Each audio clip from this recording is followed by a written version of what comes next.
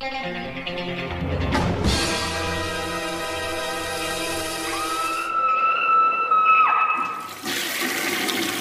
guys, what's up? It is week 116. I have some reviews for you. In this video, I just want to address that towards the end, we talk about Once Upon a Time in Hollywood. It's minimal spoiling, but it's less even a review or a coverage in the movie, and there's a lot of just kind of me ranting. And I don't want to do that because you just sound like a crazy person when you rant. And I may be crazy, but you guys don't need to see me being that crazy. And I do say some things that, some people could probably be upset with. I'm just kind of giving you guys a warning. I don't think it's too offensive or anything or too bad. But it might just be a little off-putting to some people. And what I didn't mean by that is, people that dislike Tarantino, I don't think, that they're doing it just to be jerks. But there's a lot of people out there that are just haters, a lot of people that can't, they just hate. They don't enjoy film, and they're just out there being, spiteful and not enjoying it. And I don't mean everybody that dislikes Tarantino or this movie is that kind of person, but there is probably some of them, and that's what I'm addressing in that video. So that's later on. Me and Jeremy went and saw it, so we talk about it a bit and everything. I just didn't want to pass it up. I felt, like I had a lot to say. Or I was emotional about the movie and everything in general, so I kind of spit it out there. But I guess we're going to start this video out with kind of a strange one. It's from Arrow Video. It is FM. Yeah, it's about a radio station. Come on, right? This movie I hadn't really heard about. The first thing I noticed was there's two people from Clue in this movie. I love Clue. Clue's great. Clue's very funny. Martin Mull and I can't think of Brenner. I can't think of her name, but she plays Peacock. So Colonel Mustard and Peacock are both in this movie. This movie is made in the late 70s, I think 78, and it's about a radio station, the most popular in the area. So boom, right there, you're getting a great soundtrack. Tons of great needle drops. The look's great in the movie because everybody's the 70s style. The studio, or basically this radio station, is ran by this guy played by Michael Brandon, who was in Dario Argento movie, so that's cool. And he's kind of a unique character. Whatever. This whole movie is basically about this radio personalities. All have their own cool little shows. Like one does kind of like a jazz thing. One's kind of like a love doctor. One plays like this seductress kind of older woman. So, and it's just like the politics in a way, but the dramatic, interactions between these people and everything, and a glimpse into the radio life, the disc jockey life, kind of like that movie Songwriter with Chris Christopherson in it and Willie Nelson. It's like that, but a radio station. So what we have here is like the big studio heads want them to start running these military ads, which involves the scene with James Keach, who plays a colonel. Really funny scene. And they kind of want to refuse, so it's a lot of tension between them, and of course it turns into kind of almost an Airheads-like situation where they take over the radio station. This movie is very fluffy. It's not very realistic. It doesn't end very realistic, but I don't think that's what they're going for here. The characters are fairly likable for the most part. I enjoyed all of them. Cleavon Little is in here as well. From Surf 2! I know that's a weird thing to throw out there, but yeah, he is in Surf 2.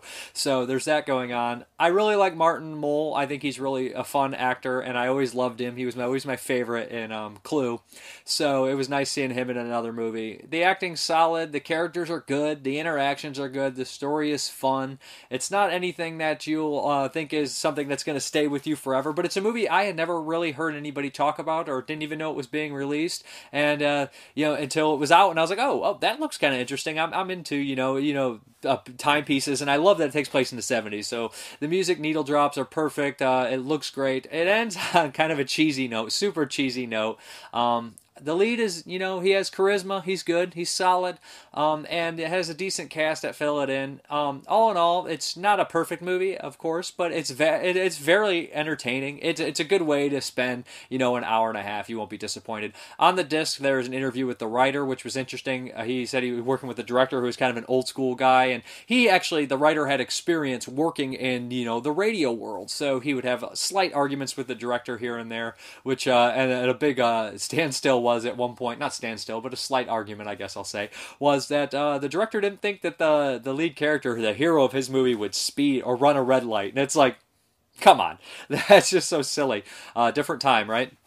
different generations there, generation argument there. And there's also an interview with the lead, Michael Brandon, and it's cool to see him talk about his career and whatnot. And then the last thing is a kind of a music expert going through all the needle drops in a song and explaining, their context into the movie, which is a nice little touch. But I was happy with the movie. I thought it was solid, and it's something that I hadn't heard many talk about or hadn't seen. So that is FM. It's an interesting point. It is a comedy kind of drama thing, but hey, it's cool.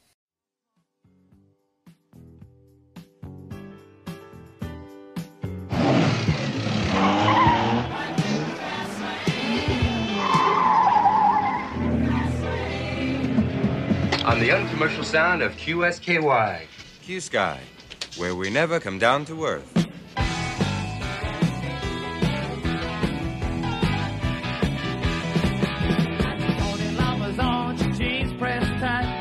Take a few toasts, make it feel alright.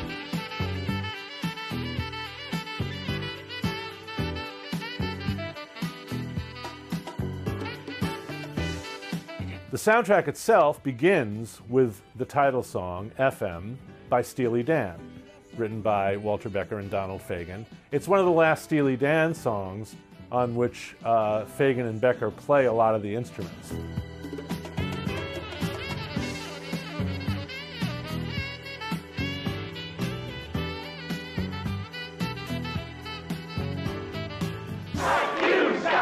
Are you listening to Q Sky, my little darlings?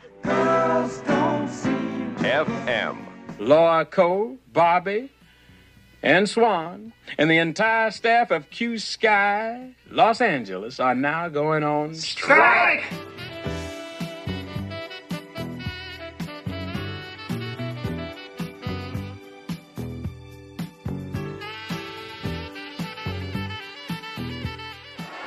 Are you in the building? We have just received a court injunction ordering you to vacate the premises. You have 3 minutes to do so. You know, Jeffrey, we could get our asses handed to us for this. You know, Eric, it couldn't happen to a nicer bunch of people. I'm with you.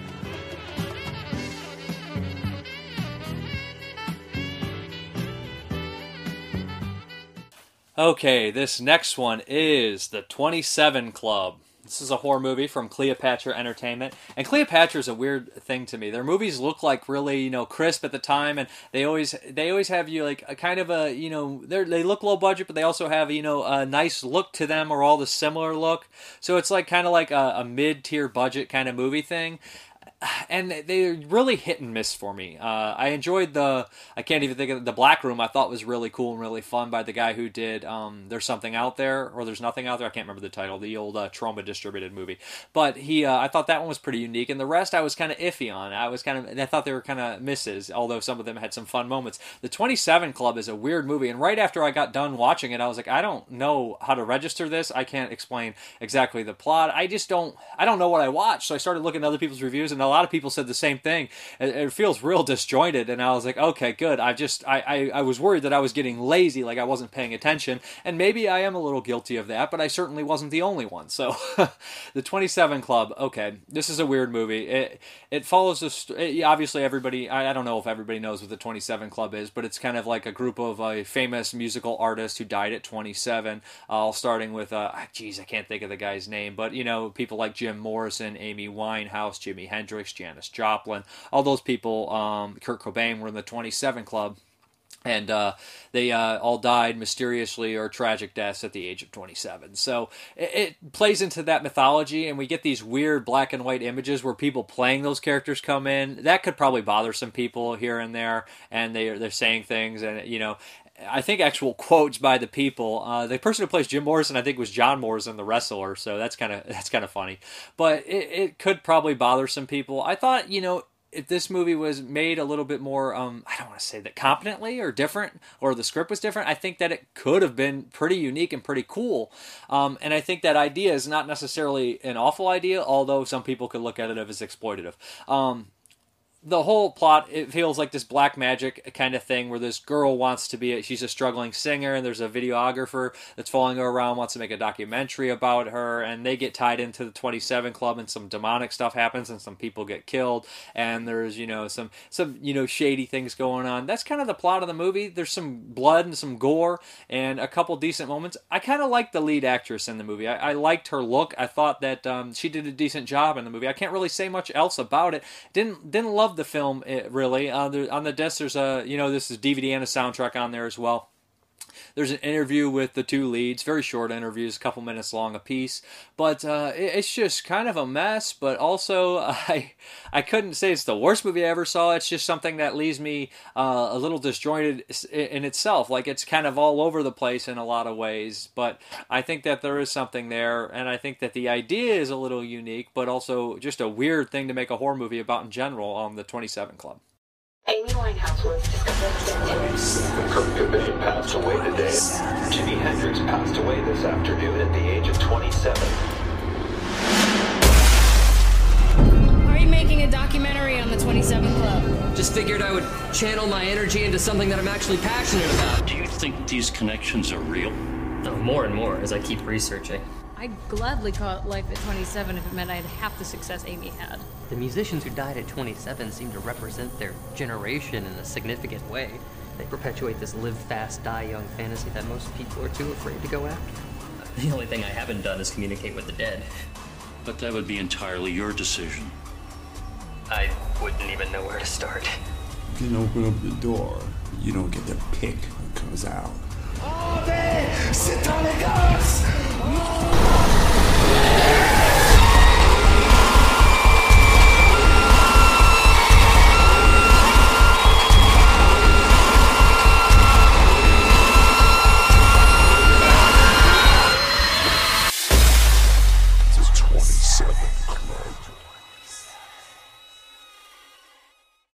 Okay, here we go. We got Scary Stories. Don't confuse this with Scary Stories to Tell in the Dark that's coming out, produced by Del Toro. This is actually a documentary about the books that we all grew up reading and loving, Scary Stories to Tell in the Dark. The 3 books by, what was his name, Schwartzman? I can't think of Alan Schwartz, and the illustrator as well. This is a documentary that covers the series, the controversy, and it has a nice little story arc that comes together and a confrontation at the end that I think makes it, a story in the documentary. You got to find your story when you're making your documentary. So this interviews people that grew up with the book, illustrators and writers and stuff like that love the book. It also is telling the story of these people bringing this live art exhibit from the pages of the book to life, so we have that going on. But the main core of this story to me was the interview the writer's son, and he talks about his relationship with his father, and that's just some of the most interesting and touching stuff, that him and his father didn't have the best relationship, and he wishes things were a little different, and that's interesting. And there's also an interview with one of the ladies who tried to get the books pulled from the libraries when they were out in the controversy, and there's a story in there about a librarian who fought it and how it goes to court and all these things like that, and that's also interesting. And at the end of the movie, they kind of bring these things together, the son and the face of that whole movement. So I like that. That was kind of unique and interesting. And I also certain points, talking head movies are okay. I don't always hate them. Sometimes if you're watching a documentary about some individual or something, and they have all these people that knew them or are involved with them or experts on it, and then you just have a fan in there, you're like, okay, what's going on here? But these people have become writers or illustrators. I don't know any of the people's works or anything like that. So they they could be big, they could be small. I don't know. R.L. Stine is also interviewed on here, which is nice, and he gives him some love and everything like that. And I didn't know a lot of the stuff in here about the depths that the writer actually went into and looked in a lot of the folklore and everything like that. And these stories actually pertain to certain areas all around the world that have folklore, and I like that. These were always really entertaining stories, and the illustrations were very haunting growing up, and everybody always told their friends. They go over a lot of this stuff, but the one thing also that interested me is they kind of talk about what happened to the illustrator. When I was a kid, I had a teacher tell me that he drew all these beautiful pictures and then he died tragically or something like that. And I don't think that's exactly what happened. He kind of just is an isolated guy that really doesn't like to be interviewed or talk about his work.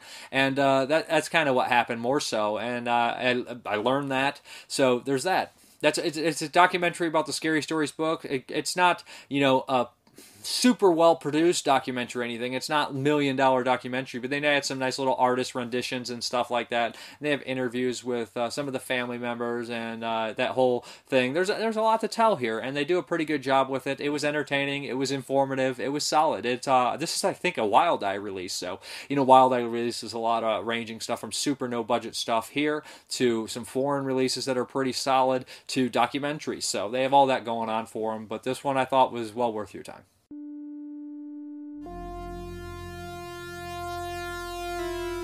Part of Alvin Schwartz's brilliance was that he took all these old folk legends and made them readable for kids. And I think that's his particular genius.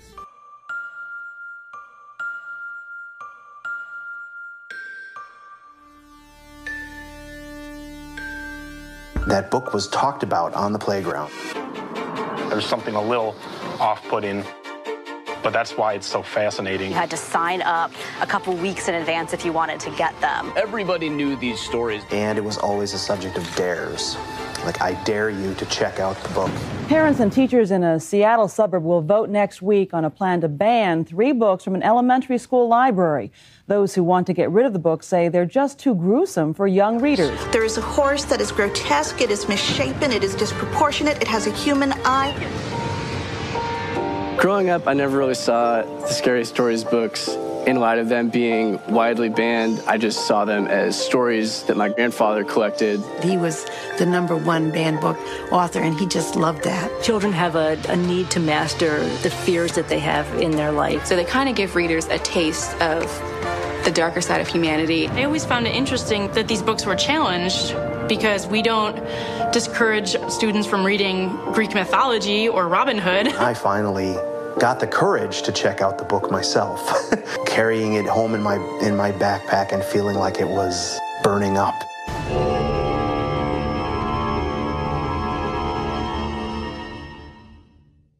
Okay, this next one is a horror anthology called Spunk's Not Dead. Okay, Spunk's Not Dead. This is a horror anthology with 6 stories in there. One kind of all about this crazy drug called spunk. Junk. Also a take on the male sperm when people masturbate. Spunk. That's your spunk. Whatever. So we get 6 stories here. The whole wraparound is told by this conspiracy theorist Alex Jones type, who throughout the segment starts to progressively get more high on different drugs, and of course it leads up to spunk. There's 6 stories in here. The first story involves a babysitter who is bored, so she tries spunk and goes crazy, starts to hallucinate. Decent story. The next story is a PSA. This one I feel is a little too cheesy, and PSAs, I think, when they are funny only when they're super genuine. A real PSA is funny, but when somebody's parroting a PSA, if they get too goofy and too over the top, it kind of loses its kind of humor for me. So that's very subjective, but this is not very funny to me, and it just really doesn't work. Kind of just too stupid for its own good. We have a story in here that is kind of like a more done seriously, almost like a crime film with a guinea pig, and this one is fairly decent. It's all right. I kind of enjoyed this one. I thought that the approach was all right. And then there's a couple other stories. One with zombie, where it kind of turns people into zombies. It's called like X-Zombie or something like that. That one's okay. People are kind of trapped in there and their friends are against each other. Not very memorable, but the highlighted one, most definitely, besides the wraparound, is the one that has video game kind of oriented, where this character's going through withdrawal and he's kind of trying to fix himself up, and he loves video games, and he becomes entrapped in the video game when he is forced to take the drug after not taking it for so long, and he goes through all these different levels of, mayhem and craziness, and you know how it's going to turn out, you know what the twist is going to be, but that one is still the most satisfying of the bunch. And the thing about horror anthologies, all made by different filmmakers that probably aren't shot in the same, in the same area, or all by the same people all the shorts aren't the same people, it becomes kind of jarring, and we get all these different tonal things, and sometimes some of the shorts become forgettable, sometimes they're just, not really going to be your cup of tea. It doesn't feel like a complete film. It's definitely kind of patched together, but this one's a little better about being not so patched together, but it does still feel that way at the same time. The wraparound, like I said, is pretty decent, but all in all, a lot of these anthologies that are being made today feel very patched together. This one is kind of in the middle. I didn't love it, but like I said, a couple of the shorts I really enjoyed, a couple I could, take or leave, and a couple I'm like, not for me. So it's right down the middle, and I think it might be worth checking out. If the trailer interests you, check it out. It's called Spunk's Not Dead.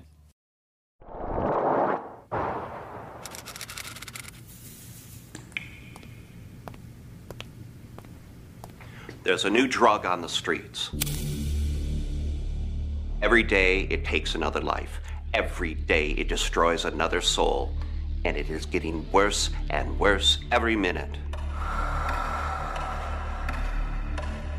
It goes by many names. BS 128, cool, hip, underground drug, mierda fuerte, but we know what it is. Spunk.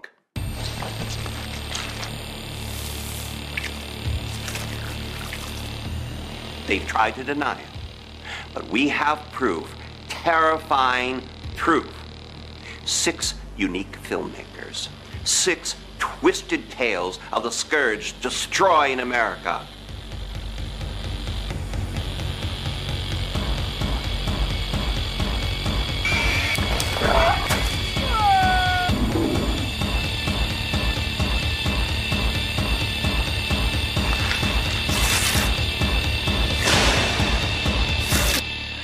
Folks, I don't know what's going to happen, but after this, the world's going to know the truth. The actual, factual truth. That is...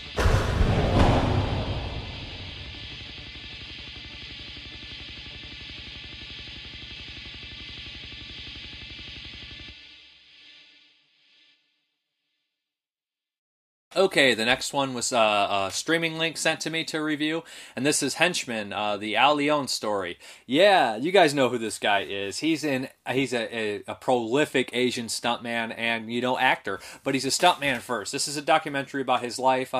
This actor, or stuntman, like I said, was in tons of things from Die Hard, Lethal Weapon, Last Action Hero, Big Trouble in Little China, Showdown in Little Tokyo, or Big Trouble in Little China, Showdown in Tokyo. I always mix those titles up.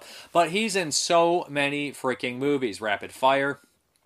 So here we go. This kind of follows his life, and it doesn't start in his early childhood, which kind of, I was like, I kind of wanted to see where this guy was born and raised and everything like that. It starts right away with his martial arts career and how he got started and everything like that. It has interviews with one fan. There's only one fan in here talking, and I guess that's okay, but it also has people that knew him, worked with him all throughout the years, other stuntmen, which I like seeing. It has interviews with him because he's still alive, thankfully, and people like John Carpenter and other big stunt coordinators and everything like that. So yeah, that's great. And I love seeing John Carpenter in here because I get the impression that John Carpenter, people always like, he's kind of, stiff or hard to talk to or just like short. I don't really think that it doesn't give that impression here. I think he's probably tired of talking about the same things over and over again.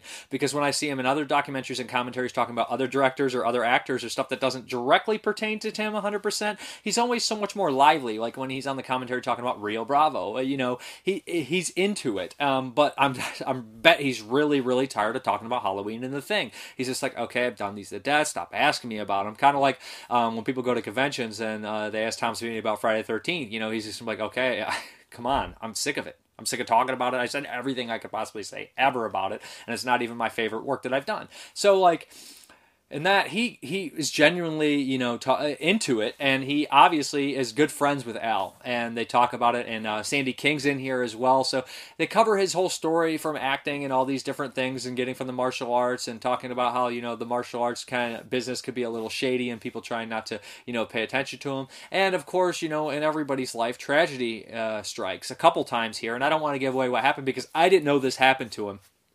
And some of it's really, really heartbreaking because by all accounts, nobody had one bad thing to say about this guy. And he's worked with all the big action stars with the exception of Chuck Norris and Stallone. So he's worked with all of them. So it's just sad to hear what happened to him, and nobody had a bad word to say about him. And he seems like a fun, genuinely cool guy. And he was always one of those character actors, even though he was a stuntman first, and he says it's I'm a stuntman, not really an actor.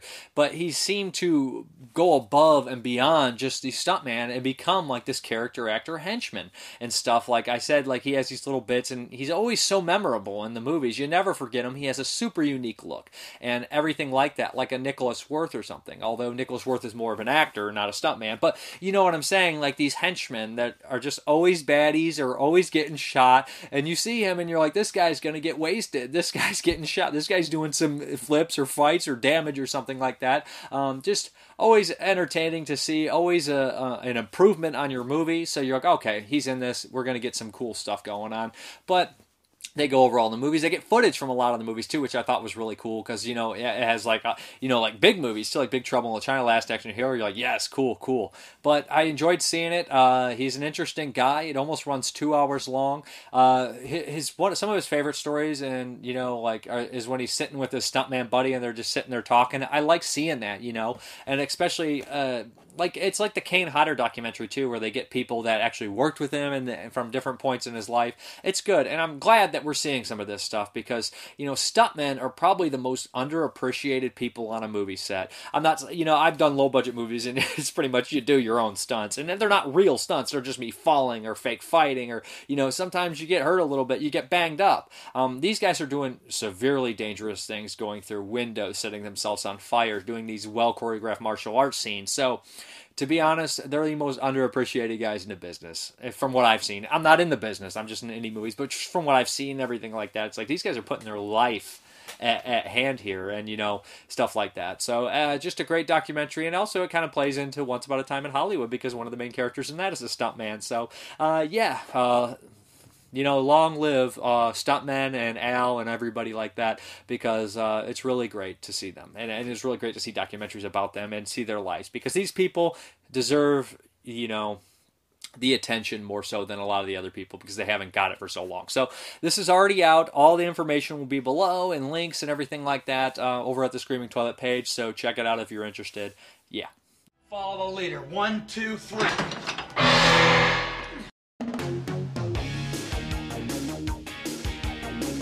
People would always say, hey, who's that guy with the goatee and the long hair? Can you get him? He had a very distinct look.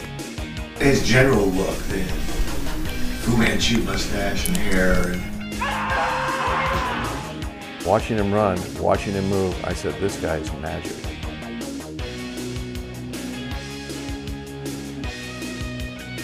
His ability and his presence was very strong on screen. They may not even know his name at the beginning, but later they go, hey, can we get Al?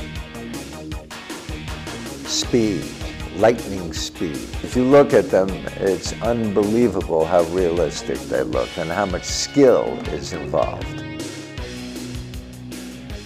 Something about Al, when he's on camera, it's magic.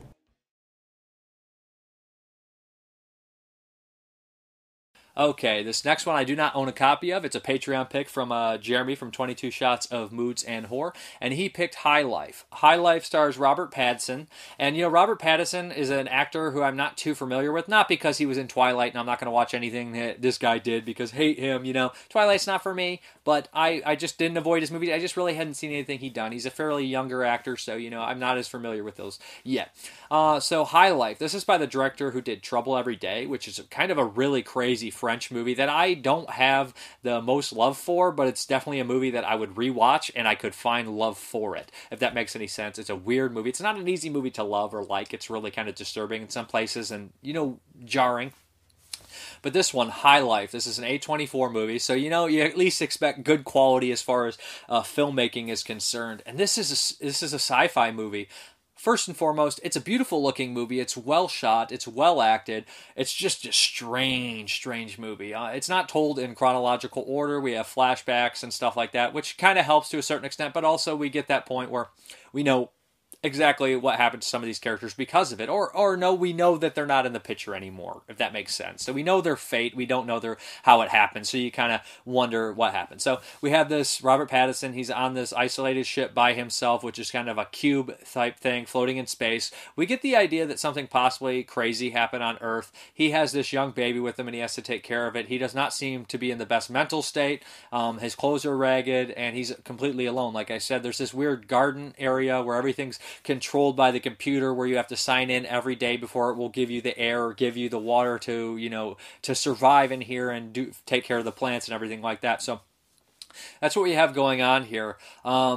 And then we have some flashbacks. We see early points to where he's on Earth and his life, and he's young, and he seems to be like a hobo, kind of a criminal, jumping train here and there. And we get an idea that he has a criminal past. And as we keep going back and back, we see that we end up on the ship with all the previous people, and we learn that they're all criminals who have, you know, given a second chance, that you either rot away in prison or you volunteer for this space mission. And there's this doctor who's trying to perform these, you know, experiments on them to get them more, you know, be able to give birth and things like that. So she's collecting sperm and impregnating the women and having these babies in incubators. And she has a very crazy past as well, which I don't want to spoil, which is why she has this connection with the babies. And of course, she has a criminal past as well. So there's a lot going on here, and we basically get to see all these kind of people fall apart. You know, it would be compared to something like, obviously, like Alien, because it's in space and everything like that, or 2001. It has a very, very beautiful look to it, and it's very obviously inspired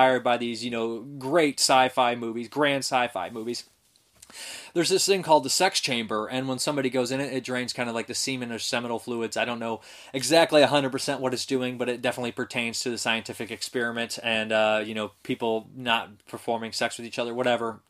So there's one point when the doctor goes in here, and she's in a bunch of movies if you look her up. And it's shot like a straight horror art film in there. And I was just like, why is this shot like it's the craziest thing? Like, oh, women pleasuring herself is shot like this weird horror movie. And I'm like, I don't understand exactly what's going on here. And it's really kind of a strange scene in general. But, of course, you know, it leads to the point, and we see what happens to everybody. And there's some really kind of disturbing stuff on here that it's just played straight. I mean, it goes right through, and it's just stuff that would be kind of bothersome. Rape scenes and stuff like that, and violence, and people dying, and stuff like that. And we learned exactly what happened to everybody. And then we go over this timeline and everything. And I don't want to spoil too much, but the ship's kind of job is to make it to like a black hole in some kind of capacity and whatnot. And there's some genuinely kind of scary moments in here where another ship they come across and everything like that, and they're just kind of floating into space. Very hopeless kind of movie, and it ends in kind of a vague way. That you can determine what happened yourself if you want to, but I'm sure there's hints that suggest other things. This is one that I would really like to rewatch because it's a beautiful looking movie, and it's got a lot going on for it, and it's just one of these movies that, you know, I can't give a genuine, real rating on something like this the first time watch, because it's like maybe I missed something, or maybe there's nothing else there to look for. I don't know. Unique, I think that everybody should check it out for themselves, and this is one that I would like to watch again and discuss with somebody who's watched it a couple times and see where we're going to go with it here, because that could open up the doors to a lot of unique, cool things that is high life. So, yeah, check it out. Dada? She's mine.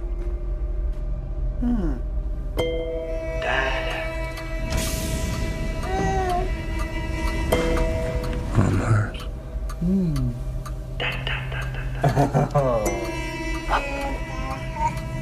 What? Dada? You? We were scum. Trash. Refuse that didn't fit into the system. Until someone had the bright idea of recycling us to serve science. Dada.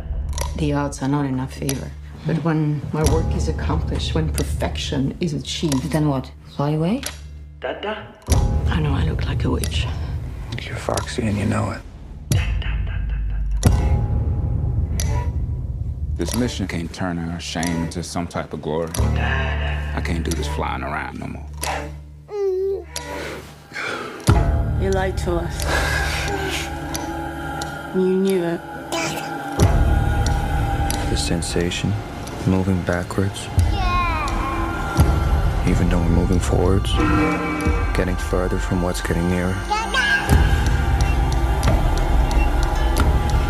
There is nothing to fear. Everything's gonna be fine. Are you sick? You realize nothing is ever gonna go inside us? Break the laws of nature.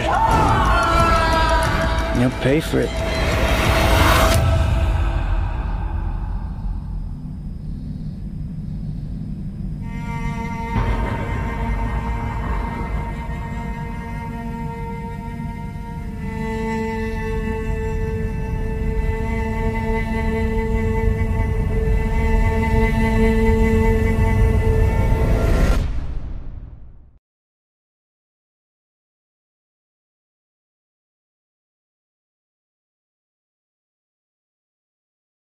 Okay, guys, I decided to do one in honor of Rutger Hauer, and he died recently, R.I.P., and I decided to do the Sam Peckinpah movie, Osterman Weekend. Also, Bloody Sam's last movie, so yeah.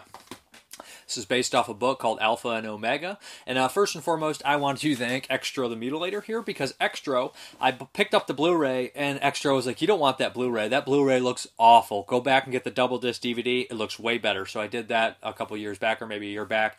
And yeah, so I guess my understanding is the Blu-ray looks complete garbage. So avoid the Blu-ray, my understanding, and check out the double disc DVD from the old Anchor Bay. Osterman Weekend, Sam Peckinpah's last movie, 1984, and from the commentary and documentary on here, it seemed like Sam Peckinpah was dying while making this. He had an oxygen, he had a lot of trouble, he had a bleeding finger that wouldn't stop, so he had it in a sling. So, like every other Sam Peckinpah movie, we have some troubled production. Sam Peckinpah is pretty much my second favorite director after George Romero, and this is one I hadn't seen. I took some advice from Elric Kane on a podcast. I don't know the man, but I love his podcast. He said something about saving some of your director's favorite movies for, other times and special occasions. So, I saved a couple of Peckinpahs. So, Osterman Weekend. Rutger Hauer's the star of this one, and it's a weird movie, okay? I'm going to get the cast out right off the bat. We have Rutger Hauer, Craig T. Nelson, Dennis Hopper, Chris Sarandon, Helen Schaefer. She's been popping up a lot lately. Was it Cassie Bates? Who else? Meg Foster, Burt Lancaster, John Hurt, and a small little role by Tim Thomerson. Can you beat that cast? That is a wonderful cast, to be honest, and everybody's tremendous in here. Okay, so we have Rutger Hauer is this somewhat, I guess he's like a film interviewer. He has a show called Face to Face where he brings on, generals or politicians or CIA people on his show, and he kind of grills them and, opens up, all this controversy about them, that you did this, and that makes them look stupid on their show, on his show, so he kind of destroys these people. And he is pulled into by the CIA, and they want to talk to him. And John Hurt kind of comes in, and he's like this weird kind of CIA operative, and he tells him that basically what's happening here is your three closest friends who you're going to have the Osterman Weekend, your yearly weekend with them, your three college buddies, are Russian spies, and they're working with the Russians. And this is 84, Rutger Hauer loves America, so they're talking to him, and he doesn't believe it at first, but then CIA bigwig Burt Lancaster comes in, and he starts talking. Wonderful actor, perfect. 70 years old in this movie, and he looks great, for his age. So he convinces him to spy on his friends, and basically all these cameras are set up in motion, and that plays into Sam Peckinpah's real life paranoia, how he used to record a lot of people and just his friends and people that worked with him. He'd put like recording in assistants' underwear drawers and stuff like that. So yeah, that kind of plays into there as well. And I've always got the impression by Sam Peckinpah, then in the commentaries, they kind of suggest this as well, and I've always felt that way, especially in The Wild Bunch, that the characters portrayed on the screen are somehow all Sam Peckinpah to a certain point in his personality, and I like that. So we have that going on as well. And right away, there's obviously tension between everybody because these three, Craig T. Nelson, Dennis Hopper, and Chris Sarandon, besides having their everyday problems with their wives and everything, and we see this dichotomy between them. Dennis Hopper is, he's a doctor who gives his wife drugs, and Helen Schaefer's actually just got clean out of rehab a couple of years ago, so that's also a nice little touch to this movie. And how he is like meek and everything like that, and she's more kind of controlling and, pushing him. And then we have Chris Sarandon, who seems to be such a vile person to his wife and mean. And he's great at playing a creep. See Lipstick. And of course, obviously, everybody loves Fright Night for good reason. But Lipstick, man, true creep. So yeah, he's great. And then Craig T. Nelson is, like a martial artist kind of guy and single. So they all have their own things going on, and they're all brought in, and there's immediate into the house and their wives and everything, and there's this tension. And right away, they're like kind of because they've been getting kind of weird messages around and everything, getting strange things and following in messages, so they're paranoid. They're all paranoid already, so they go in there, and Rutger Hauer is in on it now, kind of spying on them, and his job is to turn one of them so they will spill evidence against the Russians, then get some more information, you know. And in turn, Rutger Hauer will get an interview with CIA director Burt Lancaster on his show. So that's kind of like what's going on. So they start to think that there's an expose that he wants to do on them and expose them, so all this tension comes out, and there's some twists and turns here going on, and I don't want to spoil that, but we get some typical Sam Peckinpah action. We get Meg Foster being awesome with some weapons, a bow and arrow. It's like, yeah, I love Meg Foster. I've loved her since I've been a little kid, watching her in like stuff like Masters of the Universe, so it was great seeing her in a Peckinpah movie. That was a treat.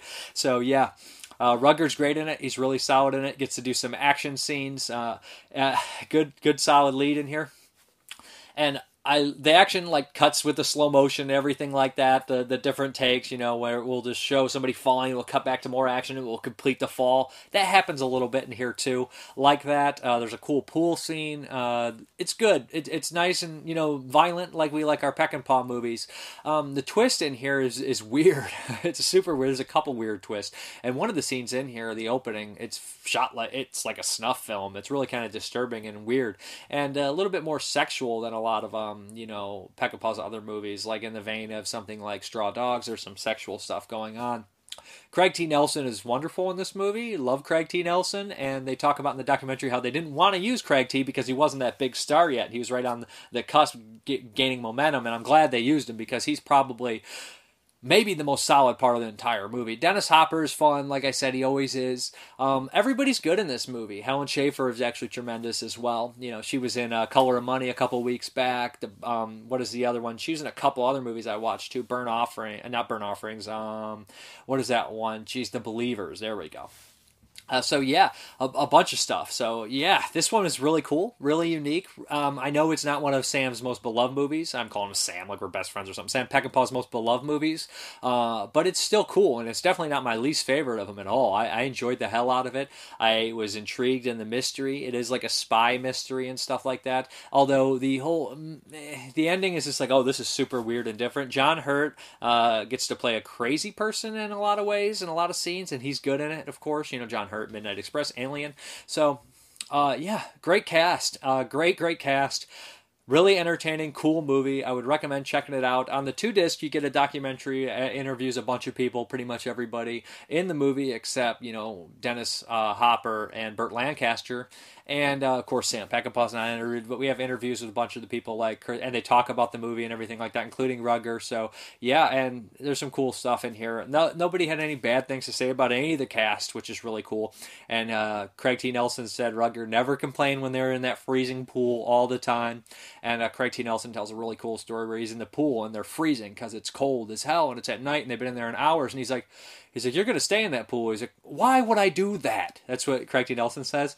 And he's like, it looked like Sam, you know, he just was not doing well. It looked like, you know, he's sick. And he just kind of died. He's like, because I'm going to ask you to. And he's just like, okay, I'll do it. And it's just like, yeah, it's just like cool stuff like that. But R.I.P. Sam Peckinpah, R.I.P. Rutger Hauer. Great movie, great release, nice commentary with Nick Redman on there. Also R.I.P. G's. So yeah. And a bunch of other Peckinpah experts talking about the movie. Just a great movie. I really enjoyed it. Not that many Peckinpah regulars in here. There is the guy from The Getaway, one of the goons from The Getaway, the weird guy with the mustache. He has a small little role in here. But I didn't spot many other regulars, except I think Bates was in Convoy, which is one of the only ones I haven't seen. I haven't seen Deadly Companions and Convoy yet, as far as his films are concerned. So, yeah, check out the trailer. This is a great movie. It's cool stuff. You are invited for a weekend in the country. A weekend of old friends and good times. Or so it seems. Your host is John Tanner. A man who is facing too many choices. What would you do if a total stranger proved to you that your 3 closest friends are Soviet agents? And you propose to use John Tanner to effect this? If we can convince him that his friends are spies. Are you, expecting house guests this weekend? Joe and Betty Cardone, Richard and Virginia Tremaine, Bernard Osterman? These people represent a grave threat to the security of the United States of America. What is it you want me to do? Just behave normally. You don't have to do anything. Would you cooperate with the authorities? Where are you putting all these cameras? Everywhere. Somebody's onto us, huh? I won't betray my friends. They know about Omega. You don't have any friends, Tanner. And that's government, isn't it? You're on intimate terms with 3 Russian agents. John Tanner's a friend of ours, right? So let's go to our friend John Tanner's house and set him up. I know that something's wrong. You tell me what I'm mixed up in. It's getting tricky now, isn't it? Would you help your friends and risk betraying your country? Comfort yourself with the thought that you never did have a choice. We're in prime killing time. And when you finally knew the truth, would you know too much? We're all gonna die. Betty, get out! Rutger Hauer, John Hurt, Craig T. Nelson, Dennis Hopper, Meg Foster, and Burt Lancaster. The one weekend of the year you won't want to miss. The Osterman Weekend.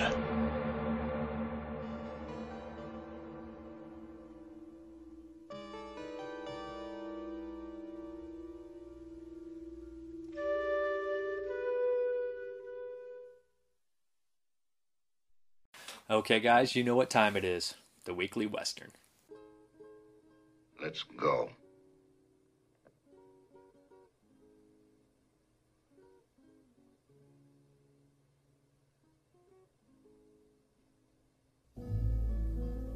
Why not? Fill your hand, you son of a bitch! Say when.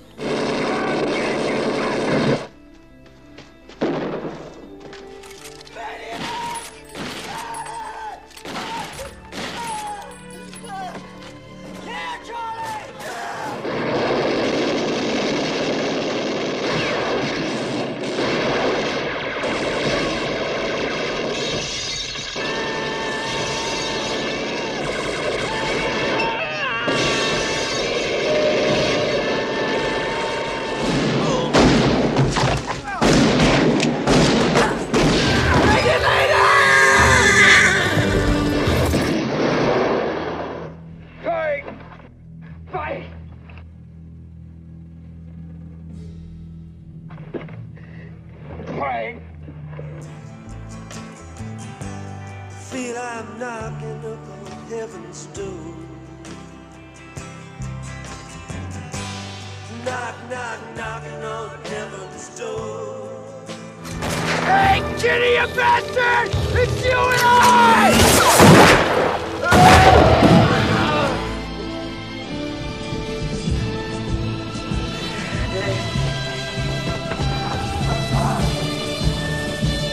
I don't deserve this. All right, the Weekly Western this week is kind of a special one because I wrote a written review as well. This is Django the Bastard by Sergio Garoni, or Garoni? Yeah, it's got to be Garoni. It's not Garone. It's got to be Garoni. Maybe it's Garone. Not sure. I'm terrible with pronunciation and names. But I did write a written review over at the Screaming Toilet page if you're interested in checking it out. Okay, this director did a couple Nazi exploitation movies, but he did like 3 or 4 spaghetti westerns, which he's more known for. This one stars Anthony Stefan, who's in a bunch of stuff. You know, he's one of these Italian actors that never really stood out to me. I've seen him in a lot of movies, and you're looking at him like, he doesn't stick out to me here. He plays Django, or, you know, it's one of the many unauthorized sequels to Django.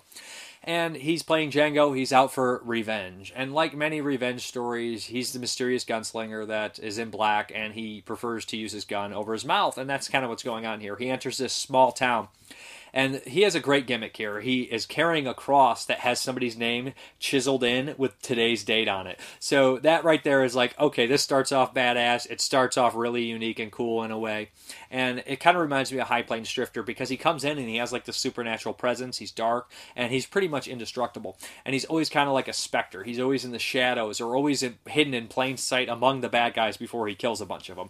So he starts to kill a couple of these people, and he obviously has a vendetta and a past, which is later put out, and we see what happened to him and why he wants to get revenge on these people. The last person on his list is this big time, I think he's like a corrupt businessman, and you know, he has, you know, a bunch of henchmen and posse with him that are hired guns to take out Django. So, but his brother is played by Luciano Rossi, who's made a career out of playing unstable, kind of crazy people. And rumor was, I always see these documentary, I think George Eastman's the one who said it, he's like, unfortunately, he ended up in a mental institution later in his life.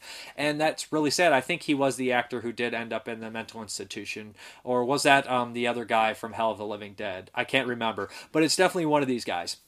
But Luciano Rossi played in a bunch of movies. He pops up in City of the Living Dead, and he's in what the Death Walks at High Heels or Death Walks at Midnight. I always confuse those two movies. But he's even in the Emmanuel and Francois movie with George Eastman, and he's kind of like plays that wild, crazy. He's always unstable, and he's really good in this one. He steals the show. He actually steals it from the main villain, and he's not even the main villain. He's the main villain's brother, and he actually gets the best of Django in a couple scenes here. So he's the highlight of the movie for me just because he's playing an over-the-top crazy guy, and he's really good at it, so that's fun. The lead, I don't care for. Like I said, he's just an actor who's in a bunch of stuff, and I never really... he could be there or not, and I don't care. He feels like he has these, like, soulless eyes, and people are like, that's great in a killer like that, but it just seems like he's just kind of bored or dull or just like... not there. It's just like I just don't. His performance, those are big shoes to fill if you're gonna be, you know, Franco Nero, and he's coming in with like a size 6 on a size 10 or something like that. Stupid analogy, but you guys are whatever. It just doesn't. He doesn't hold the weight that a character like that should. Like you know, what is it, Garco or what is it, Gemma or somebody like that, or Lee Van Cleef that could lead these spaghetti westerns. I don't think that he's the guy, to be honest. So besides that, there's not really many problems with the movie. The score is okay. It didn't stand out to me. It wasn't one of the best. Like, it's not like, you know, Good, Bad, and Ugly or something, and Once Upon a Time in the West. But it was solid. They always are. They're never horrible. I've never listened to or seen an Italian movie in general and be like, that score sucks, unless it's modern, you know? Never, ever would I say that or think that, I don't think. But there's a commentary with film historian Troy Howarth. He's always great. He goes into the actors in the movie, the director of the movie, everything you could want, movies that are similar to it, and he gets, you know, a lot of times people would say he goes down like the IMDb and does it, but he does a little bit more here, and he starts to he does more analyzing in this one, and I enjoyed that. I think he's really good. Always enjoy it. Always like a history lesson. The disc, you know, it looks good. It sounds good. No complaints from Synapse. They don't put out crummy work, and this is no different. Entertaining spaghetti western, mid-tier. Above, you know, like somewhere in the middle. It's good. It's fun. It's a solid spaghetti western that fans of the genre will be satisfied with, and it's a nice release.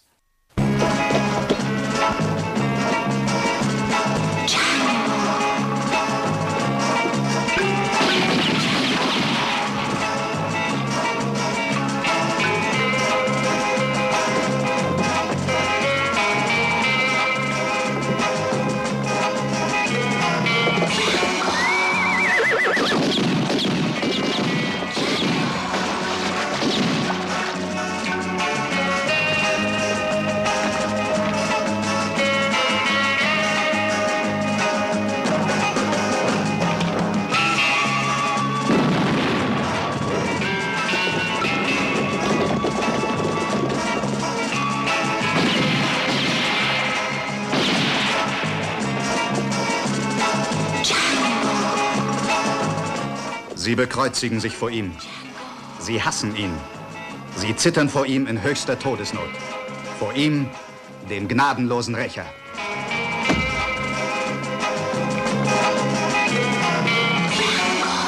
Allein gegen die zynischsten Aasgeier des Mittelwestens, allein gegen die Bande der brutalsten Killer schießt und schlägt sich Django den Weg frei. Den Weg zur Gerechtigkeit.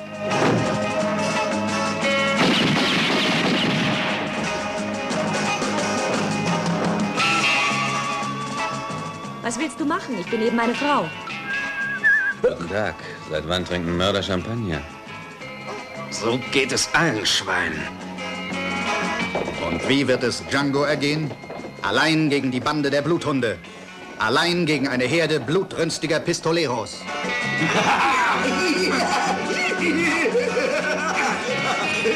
Du bist längst tot! Verschwinde!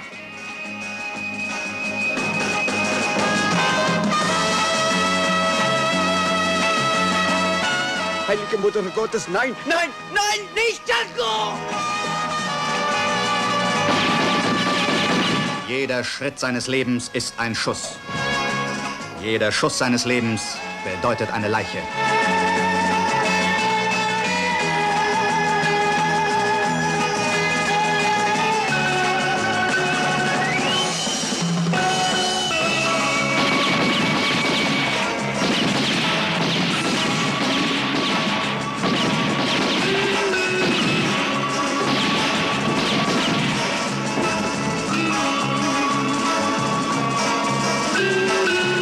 Das ist der heißeste Django, den es je gab.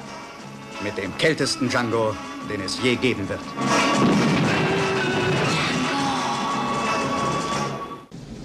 Deserves got nothing to do with it.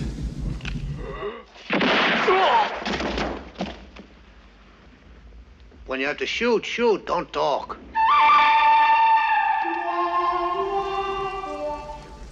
Hey guys, what's up? I just wanted to take the time really quick. We just got out of seeing a Once Upon a Time in Hollywood not 15 minutes ago, and I just wanted to take the time to talk about it a little bit. This is going to be pretty much a spoiler-free review, and we're just going to talk about it. It's going to be a couple minutes. So I loved it. Yeah. But I am a Tarantino fanboy, I guess they'd say. I don't understand the hate. I don't get it. I mean, people that come out and say, he's a terrible filmmaker, it's just like, some things aren't for you, and you need to learn one day in your life that some things, you know what I mean? Like, it's so weird. I understand sometimes I watch something that I don't like, but it's just not bad. It's just not for me. And like, I can't, like, the way that things happen in this movie, the way it's shot, the acting and everything like that, it's just like, no one could get that great of a performance out of somebody if they were a poor director or a poor filmmaker. I think he's probably my favorite filmmaker making movies right now. Mm-hmm. Yeah, you know, like, not everything's catered to me. Lord knows not everything's catered to me because I have terrible taste. But like, I can appreciate a movie despite not liking it. Although that's not my review here because I like this movie. Well, the funny thing is, you say despite terrible taste, but a lot of the stuff that Tarantino enjoys were considered B movies or foreign imports. Were considered terrible taste back in the day, and it's funny that people are sitting there disliking this stuff because he loves the same movies you have, and he's putting these movies into the like zeitgeist, I guess you'd say, that never would have made it before. I love seeing that. I love it. Once Upon a Time in Hollywood, I'm not even going to give you the plot. I went in pretty much blind. I don't watch trailers anymore, so this thing is completely unique. It has an amazing cast. I think that he pretty much assembled the two biggest movie stars that he could. Unless they're old-timers. There's a bunch of old-timers in here and a bunch of old-timers still acting that are movie stars. But Brad Pitt and Leonardo DiCaprio are like the only movie stars that I can think of that I am like, oh, that's a movie star. Like, you would see them somewhere in public and you would just they'd have an entourage and they would just be larger-than-life characters. God bless Leonardo DiCaprio. I think he is the greatest actor right now. I'm going to be honest. He's not even my favorite, or anything. He's not my personal favorite, but it's just like, he's the best. Like, I can't argue that. He's the best. He's so good in this movie. So wonderful. Brad Pitt's also tons of fun. Margaret Robbie, I'm not really familiar with her. She's a newer actress. She's tremendous in this movie. I don't even want to tell you who she plays, but this is a movie about kind of three storylines that are all going to meet up, and it's based on actual events in old Hollywood, but it's a fictional take on a historical point in Hollywood and in real life. So it's these three storylines, and you know some of the people involved with it, so you know where you think it's going. So it builds this suspense and these preconceived notions, so you're just waiting for these things to happen, and you fall in love with the characters. I've never seen, I know I'm talking over you and talking forever, but I just want to get it out right now. I've never seen a movie love actors so much in my entire life. The love and care and sympathy that it seems that this film has for actors actually made me tear up when there's something where actors and actresses, they love, or just actors in general, they love seeing a crowd react, and you hear those stories where, a director or an actor, I snuck in the back to see the performance, and see how the crowd acted, and that happens in this movie, and I was seriously like, oh my god, that's such a brilliant performance, and it's just like, it made me literally, fall in love with the character in the movie.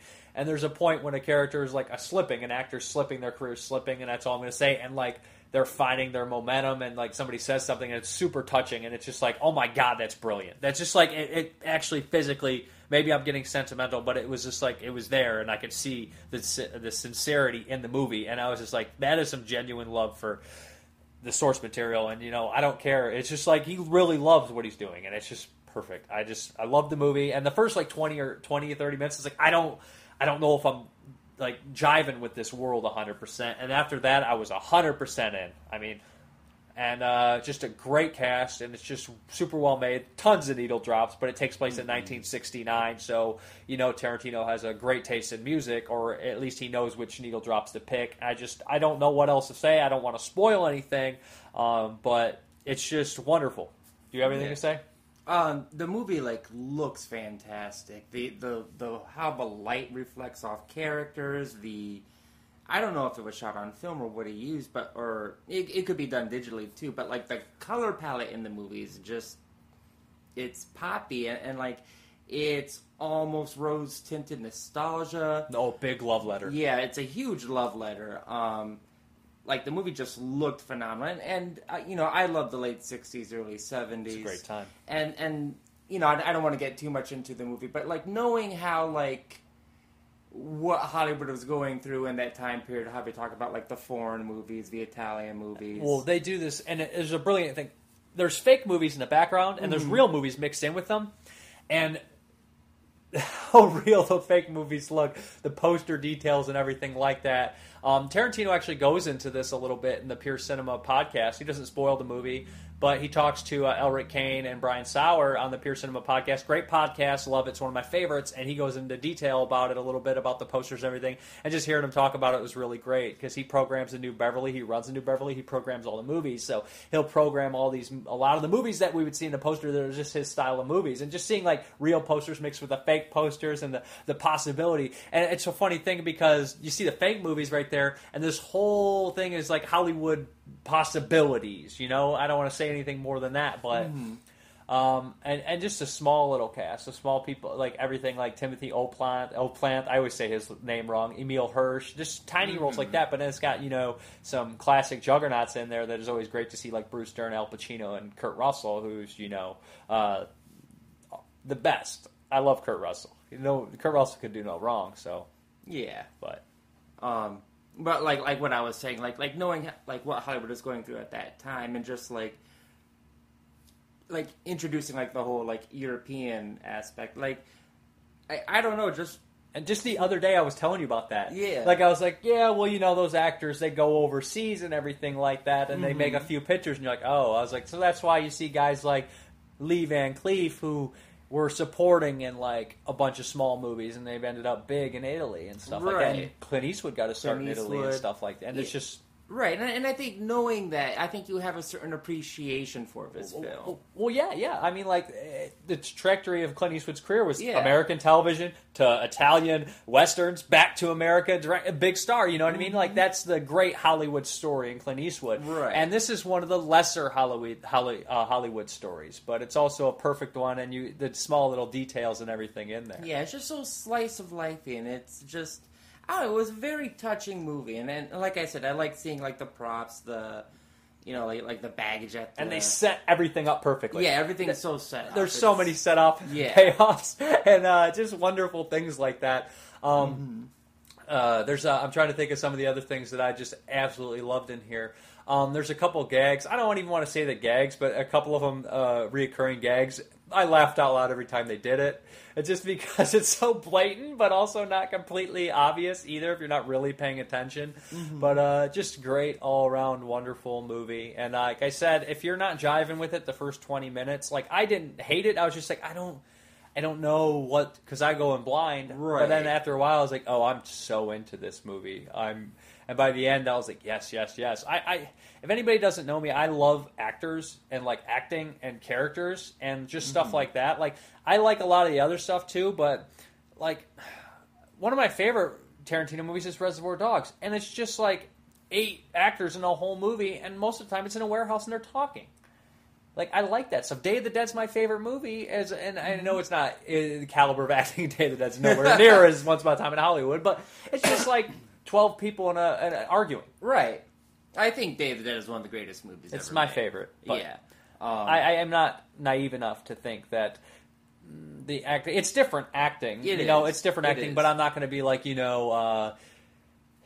the acting in Day of the Dead just caliber of Robert De Niro No, Taxi Driver or something, but still, like, I understand the different styles of acting and stuff like that. I'm not like an acting expert or anything like that, but I there's a difference. You can appreciate what it is. I think the acting's perfect in Day of the Dead. I think it's perfect, but not talking about Day. But this one, it's just like this is like a big stars. This is like probably three of the best performances. I really think Leo should win an Oscar for this movie. I thought he should have won it in Django Chain too, but they gave it to him for The Revenant, which I always thought was weird because, like, he's good in The Revenant, but Tom Hardy steals the show in The Revenant, and I think that Leo steals the show in Django, and he steals the show in this, and Margot Robbie should get an Oscar too, or Academy Award, whatever the hell. Who gives it? Right. I didn't see The Revenant, but no, like seeing Leo in like Django, so good. Is brilliant. This is the second Tarantino?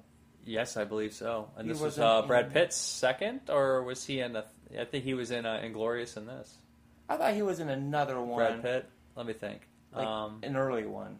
He was in a written one. He was in True Romance. a written one. True I mean, a Romance. couple of those guys have been in some written Yeah. ones as well, but no. So would you say? So what's your favorite Tarantino then? I can't. Like, I'm going to be brutally honest. People always rank them, and I see them ranked. I can't rank them because they're so different to me, and I love them all. And some of the newer ones I've only got to watch a couple times because they're like epics. They are I long. love them. I adore them. Reservoir Dogs is the one I've seen the most, so I always come back to that one. But I don't know if it's the best. I don't like when people say favorite and best. I don't see that. There's just certain things that I would look for in the movie. And sometimes people need to realize if you've seen a movie 30, 40 times, you pick up on a lot of small things that other people wouldn't. So, like, if they come in arguing that movie sucked, it's like, but did you notice this, and the detail here? And you might not be picking up on those things if you've only seen the movie a couple times. So, on the other hand, I've seen Reservoir Dogs 25 times. And I also want to address something. I saw this article that said it's time to ditch Tarantino's exploitation. Hollywood doesn't need it. Well, if we start doing that where Hollywood controls everything and everything's got to be PC for Hollywood, then I don't need Hollywood anymore, to be honest, because I really don't. Movies are supposed to be dangerous. They're supposed to sometimes offend you, upset you, make you laugh, change. They're not for everybody. Every movie's not for everybody. Right. I mean, if we start to limit what offends people in film, film is an art. It can be transgressive, it can be progressive, it can be popcorn. It can be anything that it's supposed to be. And I never see actual hatred in Tarantino's movies. If there is there's violence to women or he's violent to everybody. And it's funny that people will sit there and judge Tarantino because he's modern and has success, but they would bring up questions about Dario Argento, who made set pieces and fucking 20-minute scenes about women being brutally murdered in the most beautiful art fashion way, and he'll admit it. He said it's beautiful to look at, but horrible at the same time. It's an art piece in the murder. It's art in the murder and stuff like that. And, Tarantino does that kind of stuff as well. It's a movie, and it's not meant to actively go out and, sit there and demand that people go out and are terrible to people. Right, yeah, and, I don't...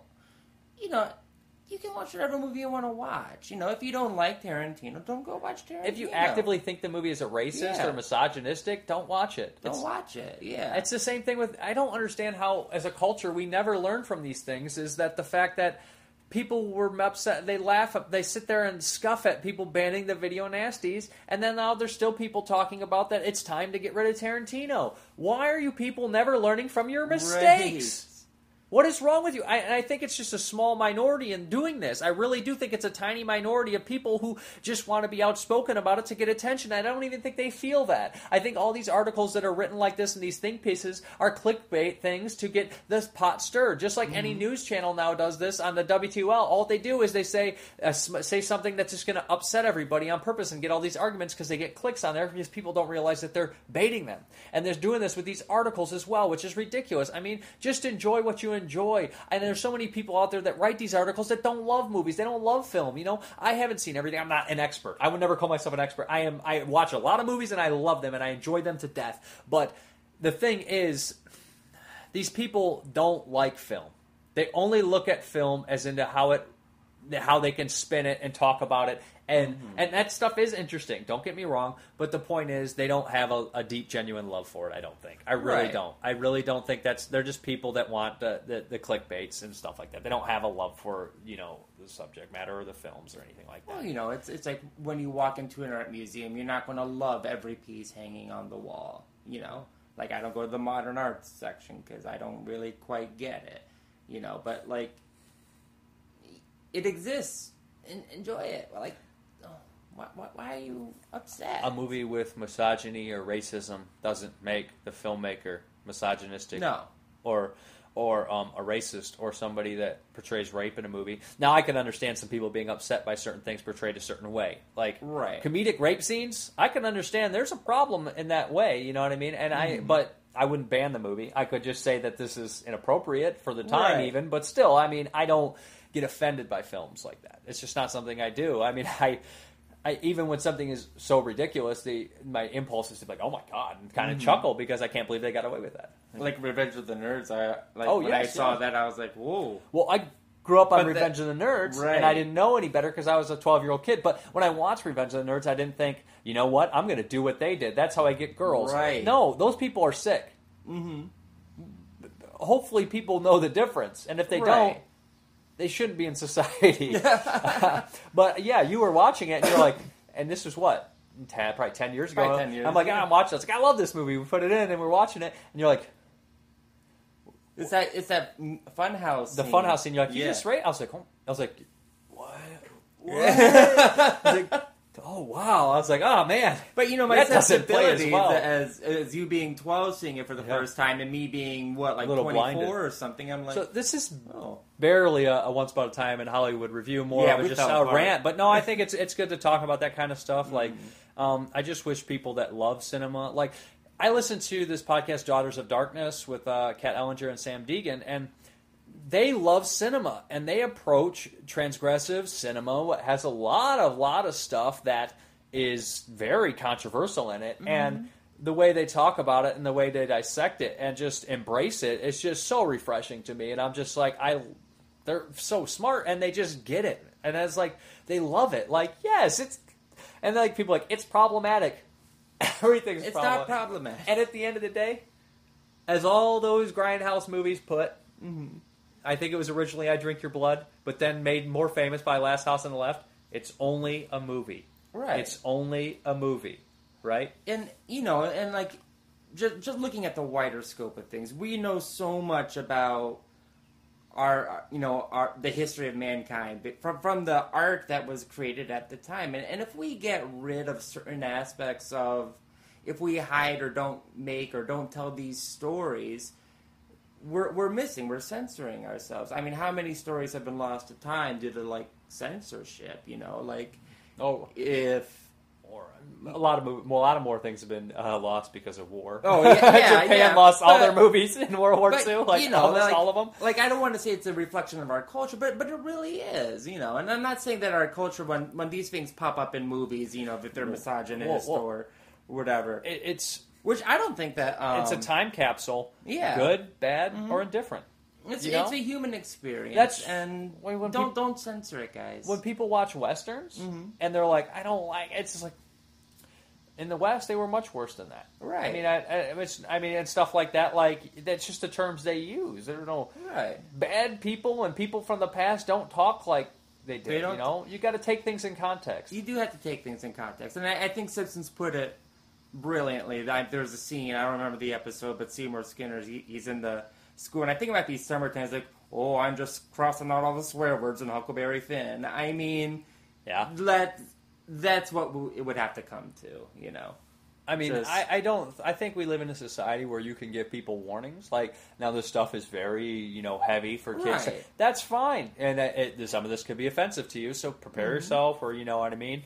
And if it's, you know, but at the same time, like, I just kind of find it really strange that people that love cinema or love film or love art get scared away by it so easily. And it's just like, I've always been kind of like Frank from Hellraiser in a way, unfortunately. I don't want to say I'm Frank. I'm not like this sexual sadist where like, I need more pleasures.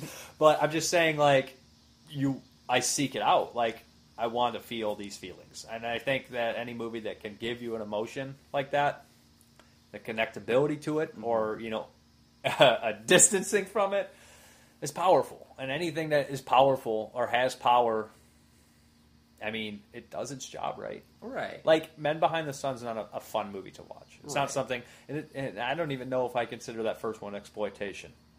I mean, it's brutal and it's mean, but it's showing something brutal and mean that happened. You know? Mm-hmm. And stuff like that. But then, I'm all for, it's just so weird, the stuff that we went through this already.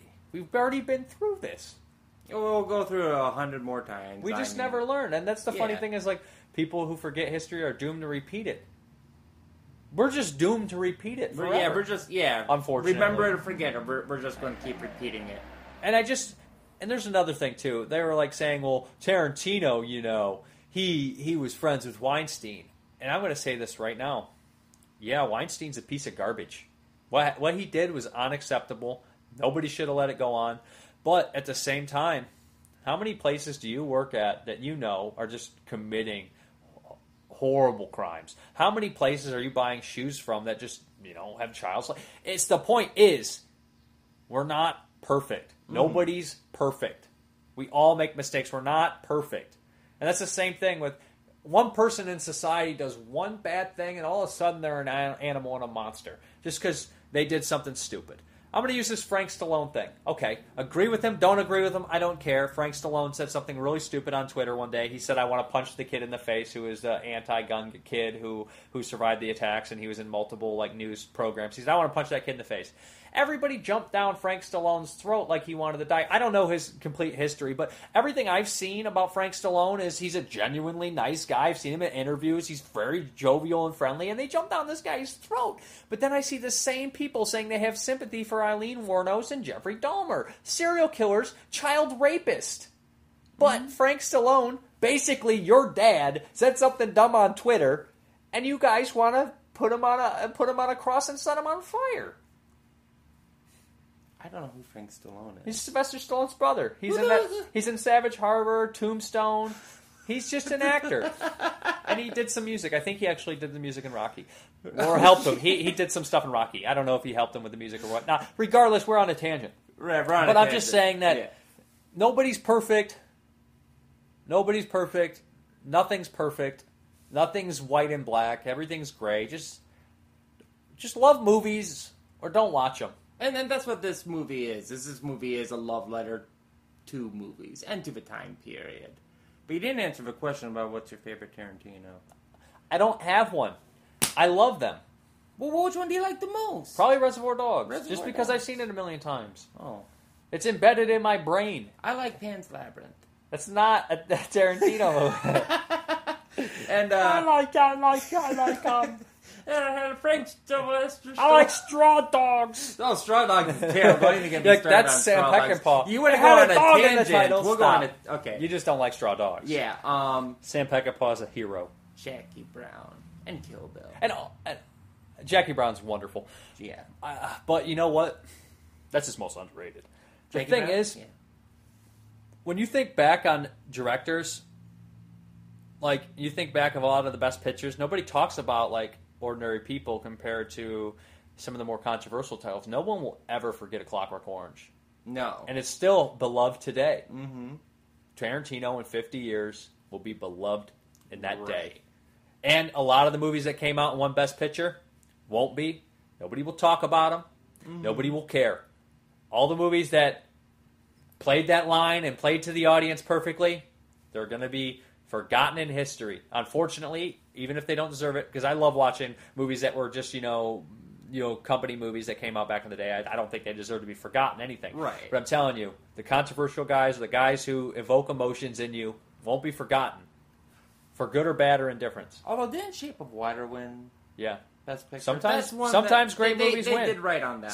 Sometimes they're right all the time. I don't know. I'm just saying that just because a movie was movies that create waves are remembered. Right. You know? Mm-hmm. Unless they are shelved.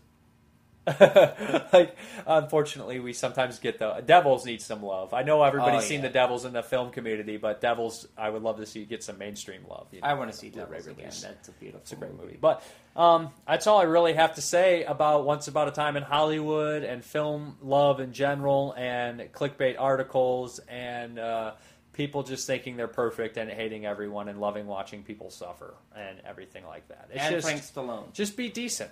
Yeah. It's not that hard to be decent, I mean, and don't crucify people for next to nothing.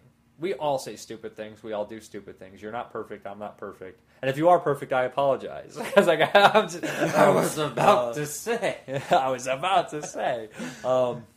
Not very religious, but a great line is, let the one without sin cast the first stone. Yeah. It's a beautiful line. And it works perfect. But that is my religious rant.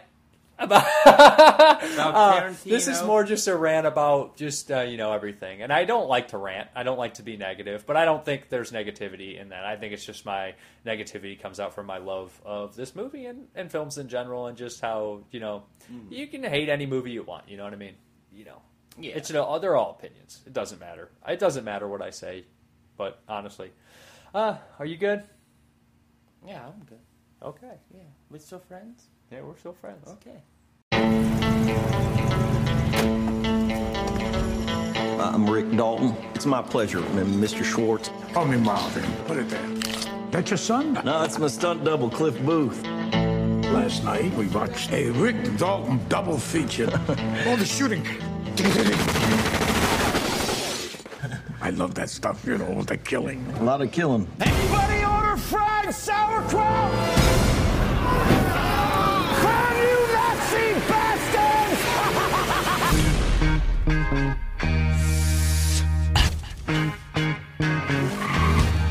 Seems this world got you down. You're feeling bad vibrations. Me an actor? No, I'm a stuntman. Look at me. So you still with Rick, huh? Still here. You can do anything you want to him. I hired you to be an actor, Rick, not a TV cowboy. You're better than that. Line? Cut! Embarrass yourself like that in front of all those goddamn people. All right, what's the matter, partner? It's official, old buddy. I'm a has-been. August night and the leaves hanging down and the grass on the ground. Here I am, flat on my ass. And who I got living next door to me? I'm Sharon Tate.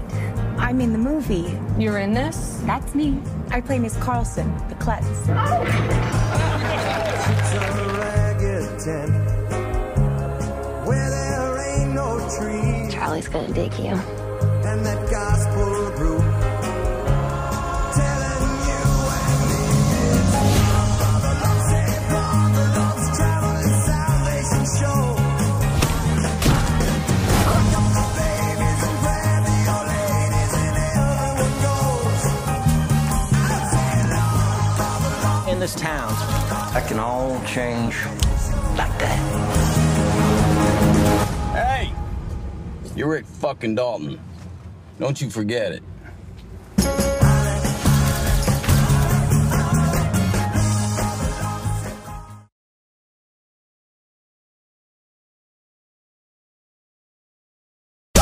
Hammer time. For all who are willing to pay the price, we invite you to go through the mirror of life.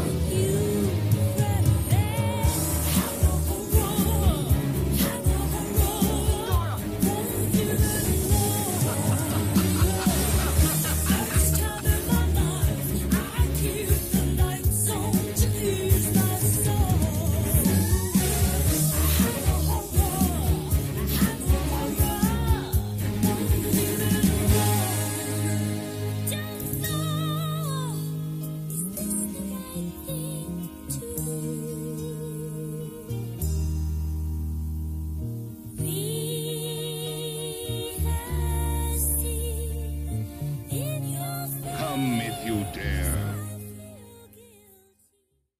Hey guys, what's up? It is Hammer Time. Week 11, is it? Week 12?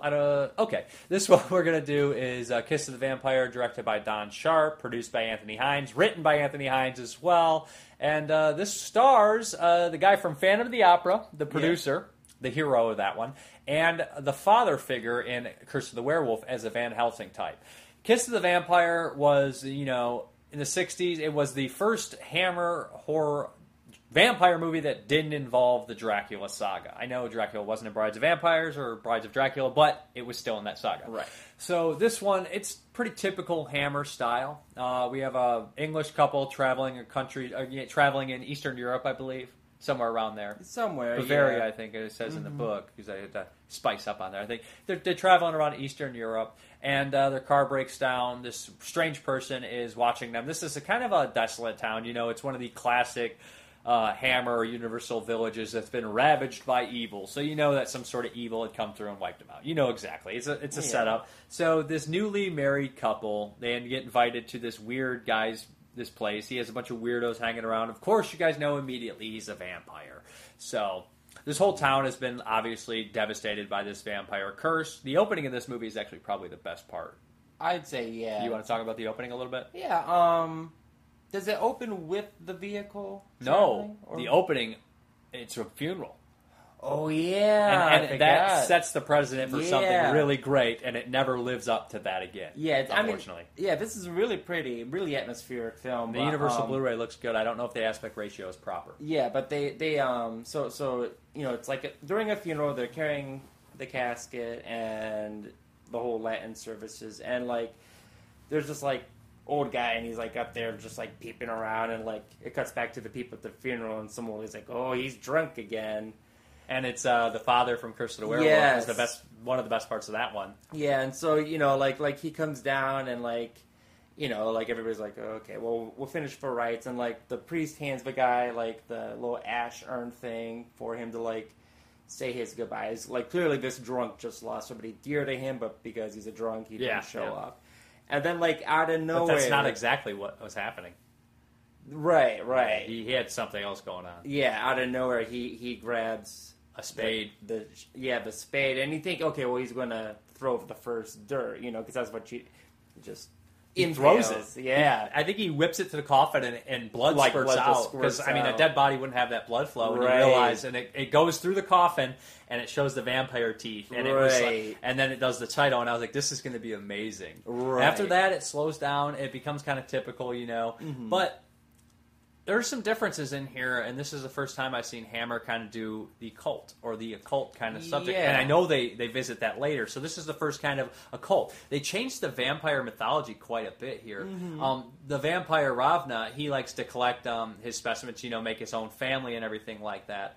And he starts to obviously have his eyes on the newlywed female and induct her into his cult. But I was kind of surprised at how kind of wussified the cult is. Yeah, they're really wimpy, and also in a Hammer movie, and probably the Universal, I can't remember how easy it is to make a cross. And it has one of the most hilarious crosses I've ever seen made in a movie. Somebody gets their chest cut, and they're like, ugh, and they just split the blood into a cross, and that counts. Instead of just doing this, I remember they used to do it in the old movies, like, like you beast, or was it just Roddy McDowell in Fright Night making fun of the old movies? It probably was. It probably did happen too, but, and it just does the crossover, and I was like, I was like, come on. That's what we're doing now? But it's fine. It's not as good as the Brides of Dracula where they used the shadow and the cross. That was beautiful. Wasn't that the windmill? Yeah, that was beautiful. That was genius. Yeah. This is cheesy. But it's not horrible. But like I said, there's a point in here where they have this nice little drama between the innkeepers, and the innkeepers had lost a family member to the cult and everything like that. And it has the weirdest ending I've ever seen in any of the Hammer movies. And it completely breaks the mythology. And it's like, have anybody seen Ghoulies 2? I guess it's similar to that. It is. They summon the big ghoulie. Yeah, they summon evil to take out evil. And that's kind of the point. And I'm just like, I've never seen that in a vampire movie. Not bad, not good. But, they really are missing Christopher Lee and Peter Cushing in this movie. They are. The guy who plays the father figure, the Van Helsing type guy, is really good. Yeah, and he was good in Curse of the Werewolf. He's very good. Yeah, he's got a strong screen presence, and he demands that he's a powerful old man. But there's some cheesy things in here.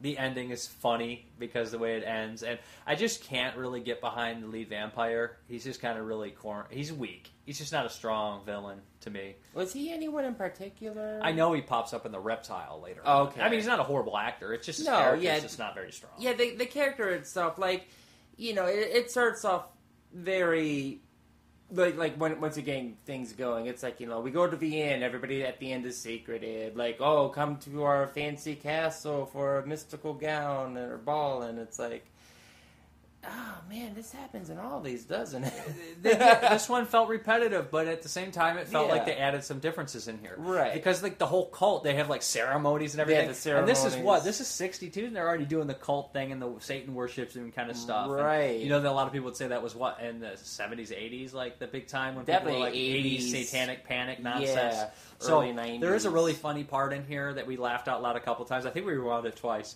where they're all sitting down into like their circle.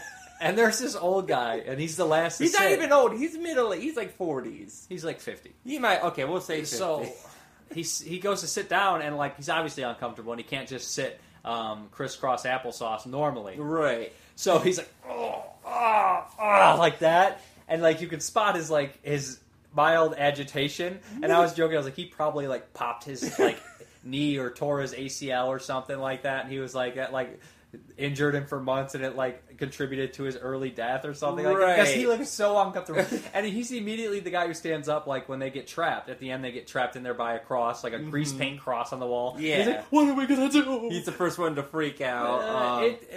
It's similar to like, remember in like the old version of Star Wars, you see the stormtrooper hit his head, like, and they don't even hide it. Yeah, they don't even hide it. Like it's like because you see everybody coming, it's like bird's eye view, and like when he goes to sit down, he like clearly just falls on his behind. It's just like, oh, it's like discomfort. Yeah, it's exactly. like a Preparation H commercial, right? But no, it's okay. It's all right. I'm gonna be honest. It's a beautiful looking movie. Mm-hmm. Nothing wrong with it. It's just maybe at this point I'm just getting tired of the repetitiveness of some of these. And like I loved Are These the Damned, which I guess is a popular one. Somebody told me that it's a beloved one, but I don't hear many people talk about it. I've always hear people talk about the Draculas or Frankensteins. And it's weird because like when before we started this, when we talked about Hammer, I immediately thought like, okay, like Gothic horror, like Victorian Gothic horror, and I'm watching all these Hammers, I'm like, man, I'm kind of burnt out on this Victorian Gothic horror, but as soon as we get a good sci-fi one, and I'm like, oh yeah, here we go.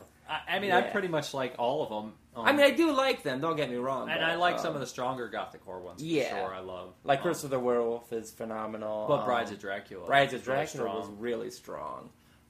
This one looks really good, too. Yeah, this one, it worked, like, it's good.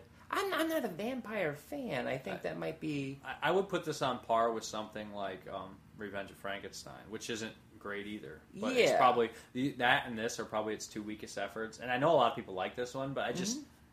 It just started to lose me. Like, it started off so wonderful. Great opening, and it just goes at snail pace. We don't get a lot of the character actors that we were used to seeing pop up. We don't get a lot of those It's not a Terrence Fisher movie or anything like that, so... Right. I mean, and it's not bad. No, it goes sluggish in the middle, and I think what was the second? Curse of Frankenstein? Was that Revenge of Frankenstein. Revenge of Frankenstein had the same problem. That's what we said, Yeah, during that middle, it just... kind of sloppy. Yeah, just kind of sloppy. Like, they probably could have cut a whole lot out. But then it would have been super short. Regardless, I would give it a slight recommend. Yeah, I would like still I said, recommend here's my thing. I won't recommend any. I've not seen a Hammer movie where I was like, I liked all of them to a certain extent. Right. This one I don't love, but like I said, it's a slight recommend. Yeah. In the John Stanley's Creature Features book, out of 5 stars, it got 3, 1962. Kiss of the Vampire. Heavily re-edited for the U.S. market and retitled Kiss of Evil when released. This released on video in 1995 by MCA. It was produced by Hammer during that long period when Christopher Lee refused to don the cape of Dracula, and the British studio was forced to cast a surrogate count. In this case, Noel Willman, who portrays Dr. Ravna. The good doc invites an English couple honeymooning in Bavaria to his chateau where he and his disciples practice the black arts and drink plenty of blood to keep their strength up. A professor resembling Van Helsing turns the tables on the vampire gang with the help of a squadron of bats. One of the better Hammer offerings. I think this review actually spoiled more than we did. Yeah. Directed by Don Sharp and scripted by producer Anthony Hines as John Elder, Clifton Evans, Edward D'Souza, and Isabel Black. So, yeah. I think that's a fair review. Probably, I would 5.5 out of 10 for me. So 3 out of 5. 3 out of 5. 3 out of 5? I give it... 5.5 out of 10 is what I'm going. Just a little above average. For doing 10, I'd give it 4 out of 10. Below average? I mean, it starts off just kind of like how Bride does, and it's... If my least favorite so far is the pirate one. That's your least? I think so, maybe. Or the Abominable Snowman. I'm trying to think if there was another one. It's there. I mean, you should watch it, but... We gonna roll that trailer? I don't remember what next week is. I'll put it here. I'm a lazy boy today. When's Gorgon? I'm going to say that every week until you tell me that it's Gorgon week. Gorgon week. We'll make a big deal out of it. We We will. should shoot a video where you're running like, Jeremy, it's Gorgon week, and you just screech through the house. All right. Well, put some snakes on the cats. Yeah, rubber snakes. Like, All right. Well, All right. You guys take care and watch that trailer. See ya. A young couple in love, enjoying a romantic honeymoon, enjoying the pleasure of each other's company, knowing the sublime happiness of the kiss of love. But the kiss of love is a stranger here, where only evil is good, and the only kiss, the kiss of the vampire. You know what a vampire is? Yes. I've heard of vampire bats. No, not bats. Vampires. Human vampires.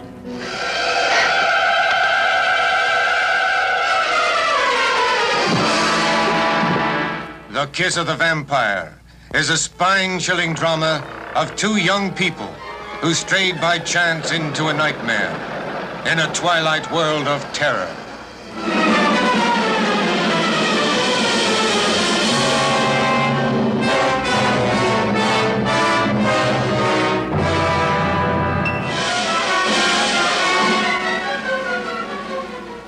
I want you to initiate Mr. Harcourt into our society.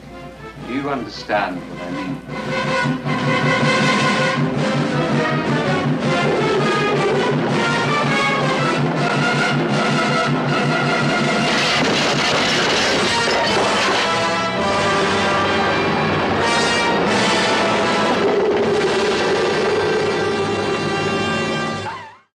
Okay, we're going to get into the questions. The first one is Tim Haynes. Is that your backyard behind you during the Hammer Time review segment? It looks like a nice yard. Yes, it is. It is a pretty nice yard, although it's big, and haven't been able to mow it as much as we should right now because it has been brutally hot here and like humidity through the roof and our days off, whatever. You don't need my life story about mowing the lawn. Peter Engelin, question. Talking about Phantom of the Opera, have you seen Dario Argento's version? If so, did you like it? Me personally liked it, and Together with Sleep was Argento's best recent movies, excluding the ones he did for Masters of Horror, and both are quite underrated. No, I have not. I do have the DVD, but it was not one of the ones I wanted to watch. I really need to go through. There's like 4 Dario movies that I haven't seen. I just need to watch all of them. So maybe Sleepless will be coming up soon. Nick Mua, have you ever been told you look like someone famous from history? If so, who? You know, when I was younger, they used to give me nice ones like, oh, you look like Jared Leto, back when I was like, 20. And then as I got older, they'd be like, you look like Jesus, or you look like Charlie Manson, and I'm like, or Rasputin. I'm like, it just keeps getting worse, doesn't it? Not that Jesus would have been attractive, but Charlie Manson and, Rasputin. Come on, guys. It's like Ichabod Crane. I got that before. But at work, they're ruthless. Everybody gets made fun of at work. I work in a factory, so it's just like the game of who can be meaner to each other, and we all find it funny because we're horrible people now. Okay, then we have, if you release an autobiography, who would you want to write the introduction? I don't know. Probably someone who's close to me or a friend. Somebody I worked with. I don't want a stranger to write the introduction about me. It would definitely be a friend or close family member that's still alive. Somebody like that. Trick or treating is big in the States, yes. Have you ever had kids or adults? I don't know why I got the urge to check the audio thing, but I really did. Trick-or-treating is big in the States, yes. Have you ever had kids or adults pull a memorable trick on you, or have you ever pulled a memorable trick yourself? Yes, when I was 4, it's got to be one of my first early memories. My father took me trick-or-treating, and we're going around the neighborhood, and we get up, and it's just like one of these memories that's so old. It's like, did I make this up? But I really don't think I did, because I've been saying it for years, so... it's more of me remembering the early story version than me actually remembering the memory at this point. But there was this coffin, and it was filled with candy, and there was this still werewolf in there. And to me, it reminded me of the Lon Chaney werewolf, Lon Chaney Jr., original Wolfman. And he was still. And my dad's like, go up, take a piece. Because my dad loved this kind of stuff. So I go to take a piece. And he grabs my arm. And I flipped out. My dad thought it was so funny. And I remember, I never forgot it. It was wonderful. But yeah, I remember that. And I remember, we dressed up. One time we lived, a bunch of us had a house together. And we lived in a neighborhood, kind of a junky neighborhood at the time. It was like a college neighborhood, and we all dressed up in outfits and everything like that. My cousin was a werewolf again, and he was in the front yard, and he had tied himself to the dog chain that was pegged in there, and he was walking around. And one of my buddies was in the back of a pickup truck dressed as a scarecrow, and then who is it? Tracy, a friend of mine, again, had this weird clear mask. I was dressed as like this cold ghoul thing or like ghost. And then I can't remember. Jeremy was dressed like that too. So basically, we only had like one kid. I actually didn't get the scare, but I was planning on it. We only had one kid come up, and the kid was absolutely terrified, from my understanding. I went inside for a minute, but yeah. The kid just would not come up, and it was the only kid in the whole neighborhood, which is really a shame because it would have been a lot of fun and whatnot. But yeah, I didn't remember typically playing pranks. I have dressed up and just been in outfits like and stuff like that, and kids would be apprehensive to come up to me and stuff to pass out candy. But those are the questions. The answer I ask is, who's everybody's favorite character actors? And I actually put the question on Facebook as well, so I got a lot of replies. Nick Mook, Dame Maggie Smith, Danny Trejo, Tilda Swinton, Toby Jones, and Jeffrey Wright, Timothy Hayes, Malcolm McDowell, Michael Berryman, Gary Busey, Christopher Walken, Claude Rains, Harvey Keitel, Adam Sandler. Then we have Dead Flintstone. Steve Buscemi is a great character actor, happens to get lead roles. I also love Jack Nance, too, R.I.P. Viper Rose, 1978. Favorite character actor, too many to mention. Here's some. Jason Robards, Bill Moseley, Andrew Divoff, Dick Miller, John C. Reilly. I grew up on... Okay, there we go. Patrick Massell. I've always been fond of Keith David and Harry Dean Stanton. Jason Michael Willard, Danny Trejo, James Liu, Al Leone, Bill Paxton, Bill Pullman, Keith David, just to name a few. Oh, we got Al in there. Nick Weaver, Henry Silva. Mondo Ayala. I know Mondo. I always see him repost the videos. I mispronounced your name probably there. Sonny Lanham, good choice.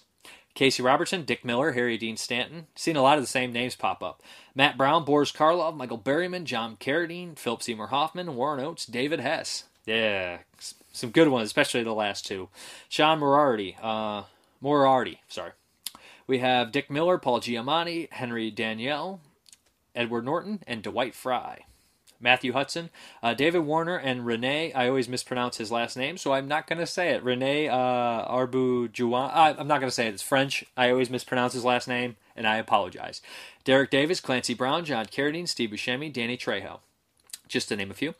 Kyle Anthony Rayburn, Sam Rockwell. Trevor Edgar Younger. Younger? Sorry. Brad Dourif and Gary Oldman. Shane Glass, Brad Dourif. Gabe Rios, Larry Fessenden, Alec Tudyk. Good choices. Frank Piccarelli, Daniel Day-Lewis, Gary Oldman, Tom Hardy. 42nd Street Pete. He's got a nice list for sure. Jack Elam, Strother Martin, L.Q. Jones, Timothy Carey, Gene Evans, Richard Jekyll, Noah Barry Jr., Sid Haig, Ralph Meeker. Yeah, he's got some Dirty Dozen alumni in there. At least two of them. Some Wild Bunch alumni. He's got lots of good guys. Scott Shermer, Dave James Parker. James D. Cokes, Michael Parks. And then what else we got? Jorge De La Rosa, Jeffrey Combs, Barbara Berger, Vincent Price, love Vinny, Icarus Finn, Rob Schneider. Rob Schneider is a carrot. I'm sorry, I can't help it. Jeremy R., that's Jeremy. DeVito, also Dr. Mortimer and that old drunk from the Hammer films. Sadie Tate, Crispin Glover, AJ Fryer, Michael Parks, Dustin Mills, Brandon Salkill, love Brandon, Michael Ironside, Christopher Walken, William Sadler. And then we have some old questions. Peter Engelin. He says, there are too many favorites, but I'll go with my 5 actors who are almost never mentioned, who are gone but not forgotten. Timothy Carey, Lino Ventura, Warren Oates, Al Leoterri, and John P. Ryan. Love John P. Ryan. And Al Leoterri was totally underrated. Warren Oates is the man, of course. Dave, can I rectify my, this is also Peter, rectify my 5 out of 5 movie? It's actually Mad Max Fury Road. By the way, myself, I'm actually talking about 4-star movies, and The Hateful Eight is actually 3.5, and Mad Max is 4. Okay. Bumpus Hounds. These are some old ones that came in late for Criterion. Favorite Criterion release. Must Own Criterion, Naked. Runner-up, Female Trouble. Moy Quoter, Sid and Nancy. I own the DVD which I bought / bid from eBay after it went out of print. One of the best biography films, and I've come to despise them nowadays. Sid and Nancy was released in recent months on Blu-ray by Criterion for the first time after being out of print for years. I'm guessing it has been cleaned up. By the way, I saw my name on the page for the contest. Rolling on the ground, laughing my ass off. Thanks for entering me. Yes, I paused to see it. Okay, alright guys. Okay, I'm reading some of this into things. Okay, I don't know. All right, so I just want to make sure I didn't miss anything. We have a question of the week, which is what I want to ask you guys is what is your favorite defunct Blu-ray DVD label? Like one that used to be going strong and then kind of disappeared off the face of the earth, like Barrel or BCI. What was your favorite company that's just no longer operating anymore or no longer making releases? Which one? It could be overseas or anything. So what is your favorite now defunct DVD / Blu-ray label?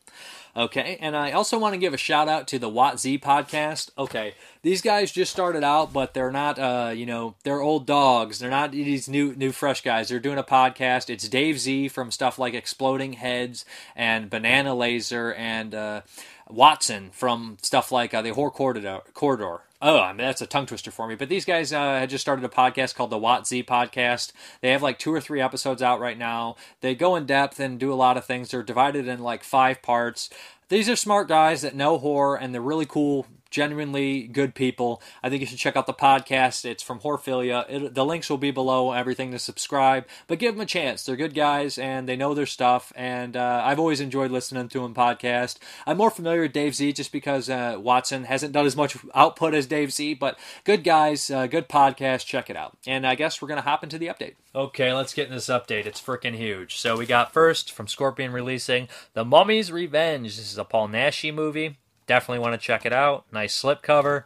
Yeah, I need to watch a lot of Paul Naschy. I haven't seen very many, but, I've only seen a couple, and I've liked both of them. So, yeah, I have a bunch of them. I'm ready to dive in. Maybe have a Naschy month. Paul Naschy month. Or Naschy year of the Nash. Then we have some from the Warner Archive sale. We got William Holden movie, Wild Rovers. This sounded interesting. Love William Holden, so yeah, let's do it. One of the best westerns of the 70s. Sounds cool. Love the Warner Archive. You can get the 4 for $44 deal. Then we have Papillon with Steve McQueen and Dustin Hoffman. 2 classic actors. Never seen this one. Prison movie. Like the actors. Like prison movies, like the 70s. Here we go. Then we have, I think it was a TV movie, Blue Night with William Holden and Lee Remick. Yeah. We got William Holden as a cop. Looks like he's getting old and tired of it. Yeah, interested. We got another Western, Richard Harris, Rod Taylor, The Deadly Trackers. I've not heard much about this one, but yeah, it sounded like it was right up my alley. Had a nice little supporting cast, if I remember correctly. So yeah, William Smith, Neville Brand, can't beat that. I like revenge movies. I like westerns. Why not? Then the last of the Warner Archives is Cleopatra Jones. Blaxploitation movie. Not seen this. I know there's a sequel. Want to check this out for sure. Blaxploitation movies are a genre that every time I watch them, I enjoy them, but I just haven't seen a lot of the big ones from the genre either. But yeah, I'm ready to dive into those too. Then we have an independent movie. We have Ragmork by Eric Whiting. Eric Whiting did stuff like, what was it, Primordial and Hellhounds. Just an indie guy from Ohio. Nice guy, so I figured I'd buy his movie and check it out. Then we have some, droppage. We have some from the Kino sale. We have Annihilators. It has Garrett Graham in it. This looks cheesy, fun. Couldn't pass it up. Love the Kino sale. Probably get some more.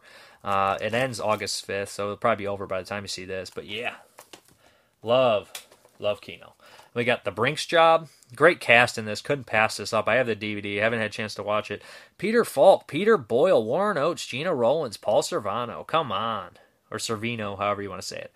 But yeah, heist movie. And somebody big did this one. Who is it? William Friedkin or something. Yeah, William Friedkin directed this. So yeah, definitely going to check this one out.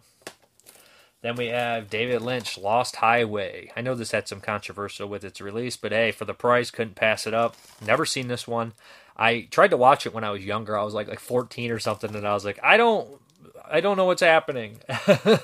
But yeah, definitely willing to check it out. We have Mississippi Burning. I saw this in school years back, high school, I think. Great cast in here. Gene Hackman, Willem Dafoe, Brad Dourif, Michael Rooker. There's some other people in here too. Yeah, but I remember this movie being a really great movie, and I believe based on a true story. The Border. Freaking like this movie quite a bit. The trailer is the best thing ever. I have reviewed this from a German import. There is a UK release too, but it's got Warren Oates and Jack Nicholson, Harvey Keitel. Just love Jack Nicholson. Yeah, great, cool movie. Then we got this one that the Pure Cinema podcast has been pumping for months. The Silent Partner. Sounded cool. Elliot Gould, Christopher Plummer, Suzanne York from Images. Great movie by Robert Altman. But yeah, this looks cool. You know, Elliot Gould is a guy. I'm going to say this. I know him from his comedy work later on. Like, when I was a kid, the only movie I knew Elliot Gould was from, like, Dead Men Don't Die, which is a really, really silly zombie movie. Here we have Black Moon Rising. I believe Carpenter came up with the story here. Linda Hamilton, Tommy Lee Jones. Can't go wrong with the Tommy Lee Jones action deal. But it's got nice features on there. It's got Robert Vaughn. It has a nice cast, too. Whoever, Richard Jekyll, Bubba Smith. Come on. Good stuff, good stuff. And then the last Kino one is The Nightcomers with Marlon Brando by Michael Winner. Michael Winner did tons of Bronson stuff. The Sentinel. This looked good. Like, I saw stills from it. I was like, this looks really crisp. And Harry Andrews, man, is he the old man from the Hammer movies? I want to say that I have been in Curse the Werewolf. I want to say he is. Don't quote me on that. Then we have some from the Arrow sale that finally came. Incident in a Ghostland. I can't remember if this is by the director of Inside or Martyrs. I always confuse those two. But yeah, I heard some pretty crazy things. I think this might be Inside. Don't quote me on Martyrs. I don't remember. We'll find out. Martyrs. Okay, cool. Yeah. So I'm interested in checking that out. Heard pretty decent things. Then we have The Heathers. Classic cult movie. Winona Ryder, Christian Slater. Very fun. Very fun. And I don't think this is getting released in the States. So yeah. Lots of features on there. Then we have one by John Frankenheimer. Heard great things about this one. Burt Lancaster, The Train. Looks cool. Not big on that cover. I don't care for that cover art, to be honest. But hey, it's not about the cover art all the time. It's about the movie. So yeah, want to check this one out.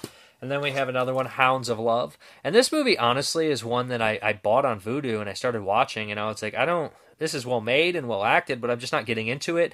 And I was like, this has got to just be like 10 minutes in. I can turn it off. And I was already like 40 minutes into the movie, and like I felt like I was just not feeling it. But that's Hounds of Love. I'm willing to rewatch, obviously.